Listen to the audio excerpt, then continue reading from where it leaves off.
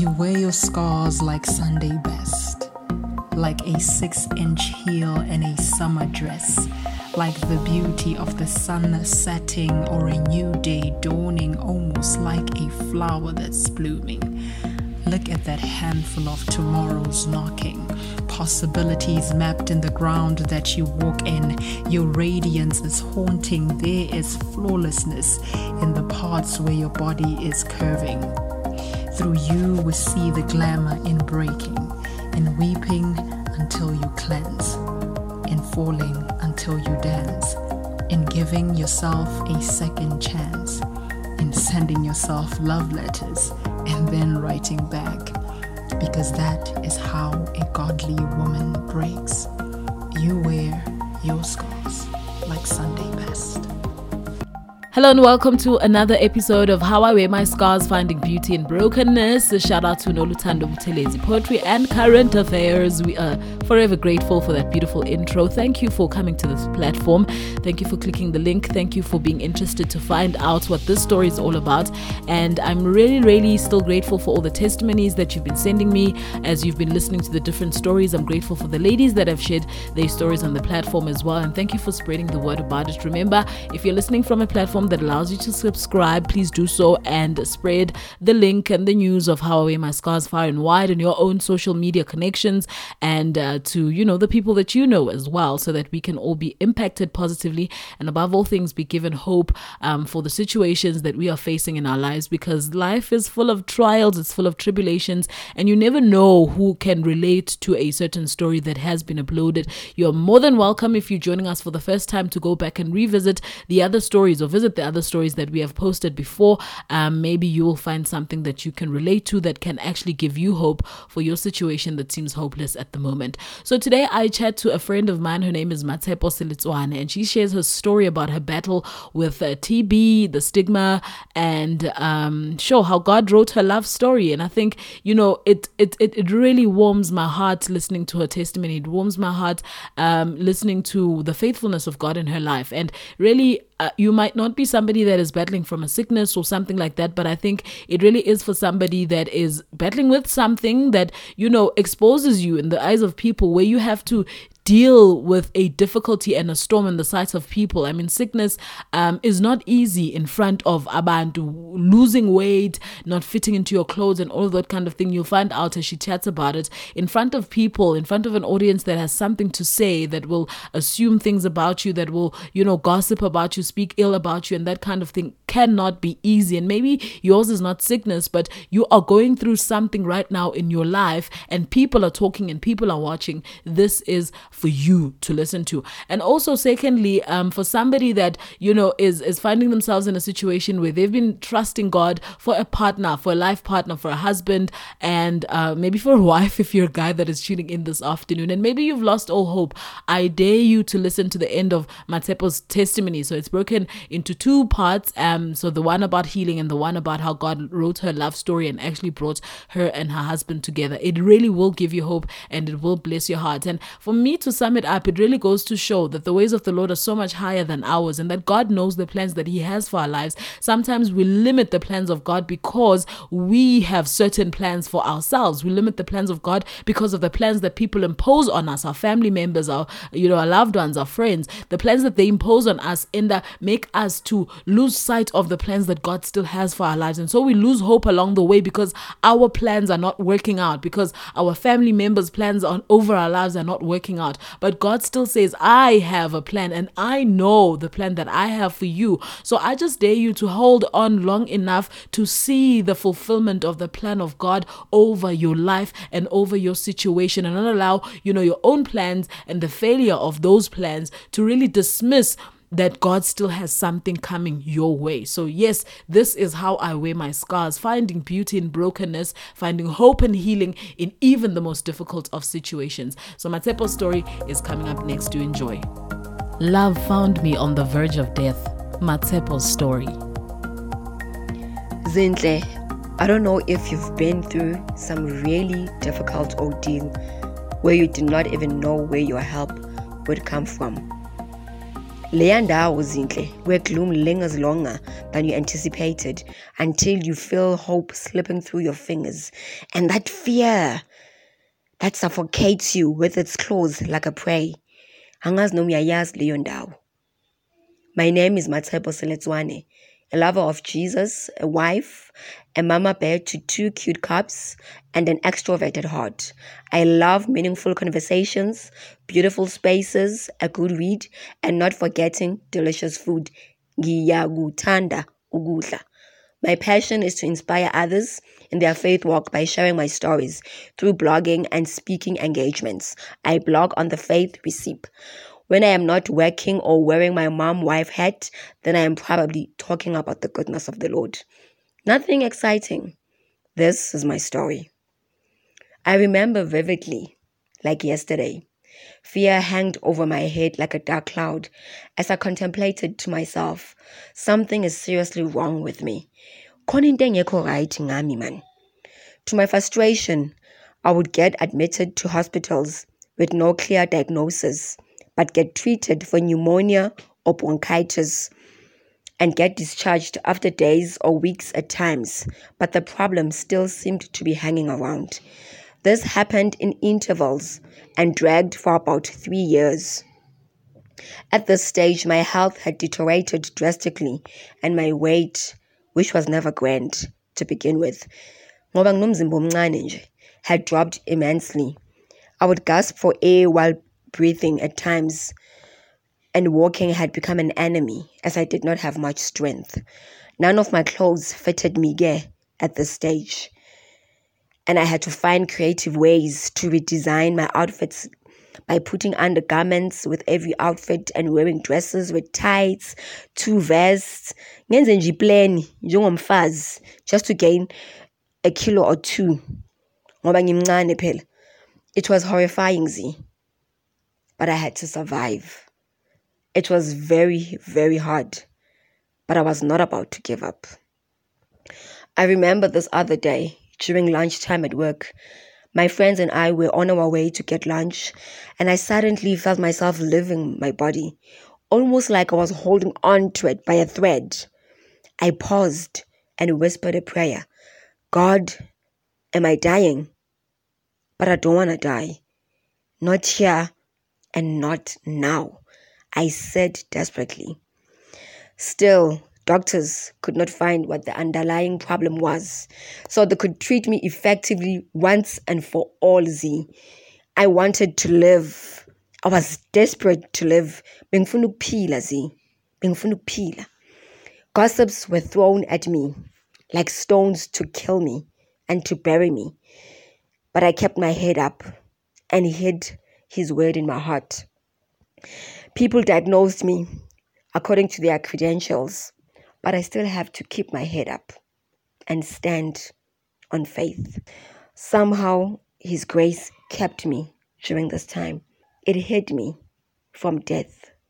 All I did literally during this time was to study the Word of God, listen to teachings on healing, and prayed. It's not like I had many options anyway. The Jesus I had been professing about to others had to be my help. I had to run to Him now more than ever to help me. I did nothing else but this. I had no energy, no strength, no time, not even a weight to look the part for anything else but to make sure I live. My mom and I would pray until the wee hours of the morning, only for her to leave for work without much sleep. Fear had terrorized me to a point that I was terrified of sleeping alone. So my mom, in all her humility, she slept with me during this time. It was hard. It was very hard. I can never stress enough. But I was not willing to give up. I was not willing to throw my hope. A breakthrough came when my doctor, who had been amazing through this journey and has become more than a doctor to me, called to tell me a certain lung specialist was willing to take my case. God had answered. Help had come. I rejoiced. I remember walking in his office, this lung specialist. He had my x-rays and scans on his desk and seemed shocked to see me walking in. His gaze made me feel so uncomfortable, but I was not about to move out of my faith. So I greeted him warmly with a weary smile, and he stood in awe, I'm not sure of what, and humbly asked me to take a seat. He went straight to my scans and asked me sharply, how are you walking by yourself and even still alive? Before I could even answer, he baffled, I don't understand. According to these results, you should not even be alive. His words flooded his office, but I was not offended. It was true. I shouldn't be alive, but God. I shouldn't be here, but God. He came close to my face and steadily looked in my eyes and asked me the big question. If I risk and take you to theater, so we try and see what is wrong with your lung, will you wake up? No one in your condition, according to these results, has made it after theater. He stabbed me with his words. I responded quickly and answered, Jesus will wake me up. Jesus will use you to help me. He kept me alive for so long. For this time, he'll wake me up. They found out that I had TB, tuberculosis, in its worst state, and put me on a treatment right away. All doctors who were involved in my case were shocked to see that after theater, I was well and even eating. But God kept me through it all, Z. When the odds were against me, He kept me.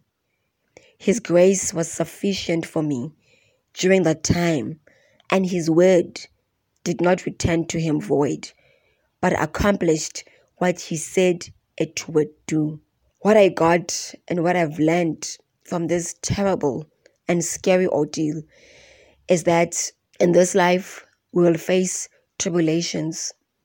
In this life we will face challenges and we will feel life is not fair. I've learned that faith not tested cannot be trusted. I've come to understand what the word of God means when it says faith without actions is dead.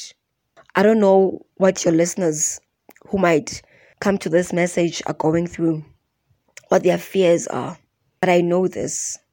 If they take their matter to Jesus, He will help them, for He cares for them with unconditional love. If they could just trust Him with their situation, no matter how messy, how sticky, or how smelly it is, Jesus will come through for them. If they will stick with the word of God, no matter how hard it is, if they will stick with it and refuse to move out of faith, they will eat the fruits of their faith. That I know for sure. Zinhle, that was the healing part of my testimony. The second part is how God wrote mine and my husband's story. Yebo dad, ngisho umshado kuso sonke lesiphithiphithi. I met my husband 2 months before I started with my TB treatment. I had prayed before sometimes in my life for a life partner, but years have come and gone without anything coming out of it. So I had forgotten about that prayer. During my desperation of being healed, I met 2 lovely ladies. One of these ladies invited me to their prayer group through WhatsApp, where they will pray and share the word. So being a faith enthusiastic myself, I jumped into it and joined in the group. So more often than not, I would share the word and lead prayers on the group whenever the leader was not available. This one night though, after I've shared the word for the evening, I got a random message privately on WhatsApp. This person, whom I assumed was a lady, was expressing how intrigued he was at how much I knew the word. He sounded sincere, yena, but I brushed him off as an awkward compliment by saying, "Thank you, my sister." That's when he explained to me that actually he was a brother. I was shocked as I assumed the group was only for ladies. Not sure why I thought so, but I did. I apologized and quickly escaped the conversation. I did not have time for a man, not when I was fighting for my life. The next morning, I was welcomed by a warm text of greetings, which led to a long conversation. We would chat the whole day, literally, Zinhle, and all our conversations somehow led to God, which was a breath of fresh air for me. I found out that he lived in Bloemfontein, that he was single, and he seemed like a man after God's heart. I enjoyed talking to him so much, and he distracted me from my obsession of being healed while I was waiting on the Lord. In a month of us chatting, after one of our evening prayers at the prayer group, we started chatting, which is what we would normally do. He then proclaimed his love for me, which I did not take too well. I was very, very upset with him, Z. I mean, how dare he claims to love me when he has never met me? Where I come from, people don't love people without seeing them. In the month when we were chatting, I did not even have any of my pictures on my profile. Yes, maybe he had asked one of those ladies for my pictures. I do not know. But all I knew, I was very upset with him. And I made my anger known to him and gave him all my valid reasons. His response shook me and my carnality to the ground. He told me he didn't have to see how I look for him to fall in love with me. As he didn't say he was in love with my looks, but he was in love with me. And he knows that he is in love with me. And I shouldn't tell him otherwise. Hi, Gemina, I have never heard of that, ever in my life. But a seed of hope was planted in my heart that maybe in the midst of this darkness, something good might come out of it. Days after that, he called me to tell me he'll be visiting his friends in Joburg and he would like to see me, which shook me as I was not ready to meet him. I stalled, of course, but he was not taking no for an answer. He passed by my work on his arrival to Johannesburg without even checking with me. When he told me he was outside my work, I froze and and started questioning my looks, my weight, the coughing, but I had to show up. As I walked down the escalators to the reception, I could see him outside where he was waiting. He looked so handsome, which I didn't expect, and rather on the serious side of things, unlike me. Goodness, bengithwele neduku ngalelo langa. Cabanga nje, uJehova kasangwoni. Hayibo. I walked towards him. He hugged me and held my hand while smiling. I wanted to run away, Zinhle. Benginovalo. That Saturday, he took me out for a picnic, and I was in awe at his gentle nature. I told him all about my struggle with the sickness, but he was not moved, and assured me he'll pray with me, and God will heal me. When I got admitted to hospital, he drove to see me and embraced me with a kiss on his way in. I was so shocked. I mean, who kisses someone being treated with TBZ? Hi, Lendoda. I felt so ugly and so conscious of this sickness while sitting with him there. But he kept telling me how beautiful I was, which I did not believe him, of course. He made me feel so warm on the inside. I felt at home with him. And we were officially dating from then. Dating with no sex, as he had the same beliefs of no sex before marriage. His family believed of keeping himself pure for marriage, which made things easier. And I was so excited about because I was constantly worried of being rejected by another guy because I wouldn't sleep with him.